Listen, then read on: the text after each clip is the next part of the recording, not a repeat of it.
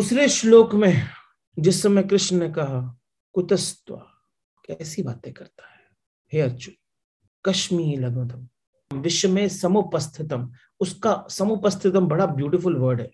समुपस्थितम का मतलब है कृष्ण बोल रहे हैं ये सब जो बातें तू कर रहा है ना, ये सब तेरे को अक्कर नहीं हुई है, it is not occur to you just, उसने तेरी पूरे के पूरे मन का पोजेशन ले लिया। You are possessed by these thoughts today. जो सेकंड लाइन बोलते हैं अनार्य अस्वर्गम अकीर्ति जन्मम। अनार्य मतलब आर्यन उसे कहा जाता है जो कि श्रेष्ठ है। आर्यन वो है जो धर्म का पालन करता है, ना कि उससे उसको कुछ फायदा होता है।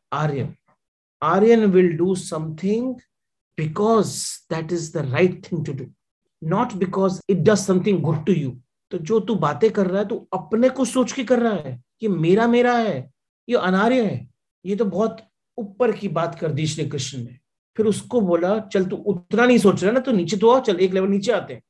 अस्वर्गम, one level down of Aryan, this will give you, ये जो कृत्य तेरे हो रहे हैं ना, इससे तेरे को नर्क प्राप्त होगा, स्वर्ग नहीं मिलेगा। वन मोर लेवल डाउन, अकीर्ति जन्म, इससे कोई कीर्ति भी नहीं मिलेगी। ना तो ये आर्यों के योग्य है, ना स्वर्ग प्राप्त करने के योग्य है, ना कीर्ति प्राप्त करने के योग्य है। तो कैसी बातें कर रहा है, ये सब के सब जो विषाद है उसने तेरे को पोजेस कर लिया है, सब उपस्थितम।